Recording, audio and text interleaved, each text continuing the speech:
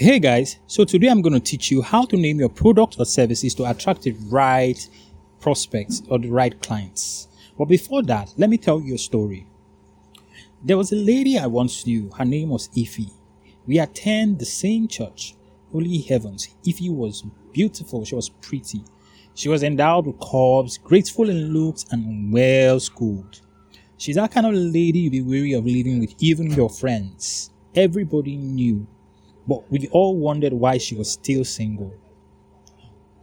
All hopes by her friends to connect her with good guys was an effort in futility. They unconsciously placed her above their league.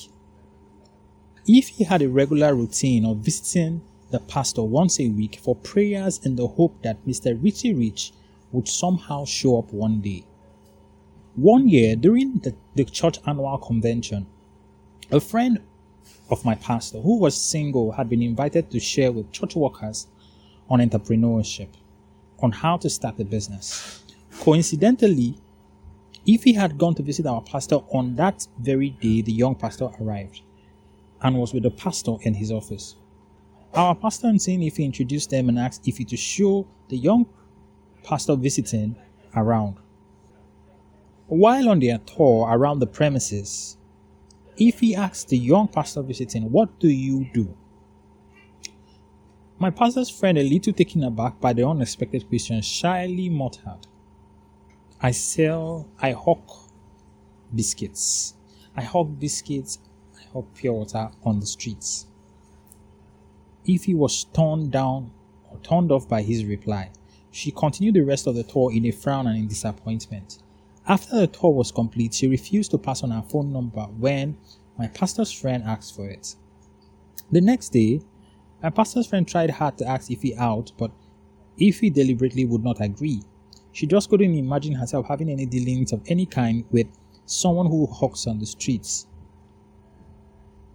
She couldn't afford to be seen even sitting together with him in a restaurant. The mere thought of it made her want to throw up. She warned him yet again, and in fact this time, for the last time, to stay away from her. My pastor's friend was the last speaker and was to speak on the evening after he had received a warning from Ify to stay away. He was sober. Ify would have made a good wife, but now he could do nothing about it. The evening came and Ify was seated in church when my pastor started out the introduction of this friend of his who supposedly sold hawked pure water on the streets. He said, "Let's stand to our feet and welcome my friend, the pure water and biscuit hawker.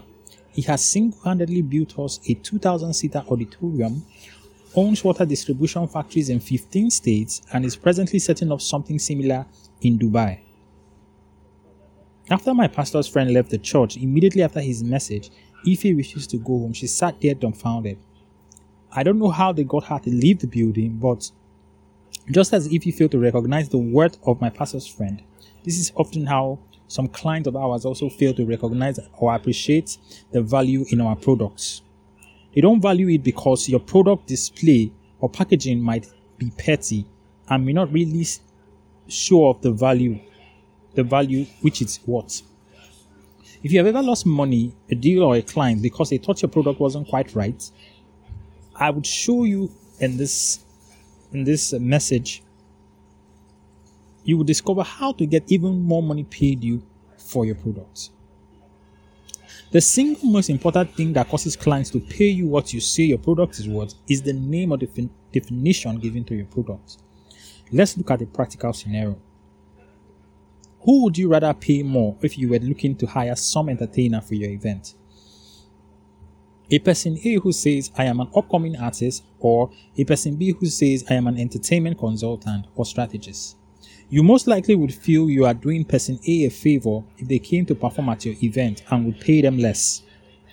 If you retail beans in Oshodi Market and people ask what you do, don't say "I sell beans." Say "I provide or supply people with the best source of protein."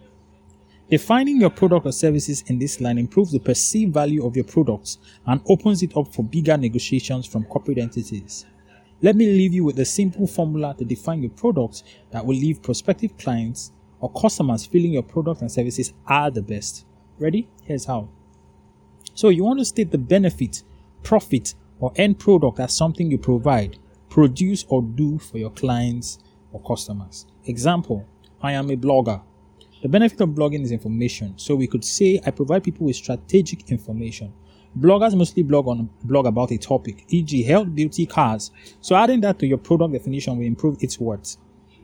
Once again, another example, I provide people with strategic health information, or I provide people with strategic beauty tips to help them look more beautiful.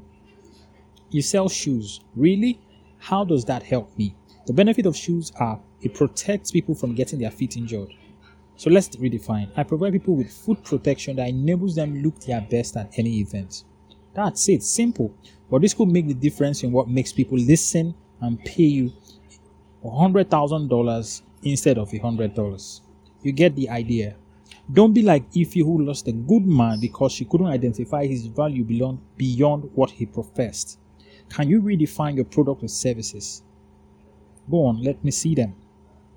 Maybe I can help add some benefits. If you have challenges defining your product, please leave me a message. Until next time. Cheers.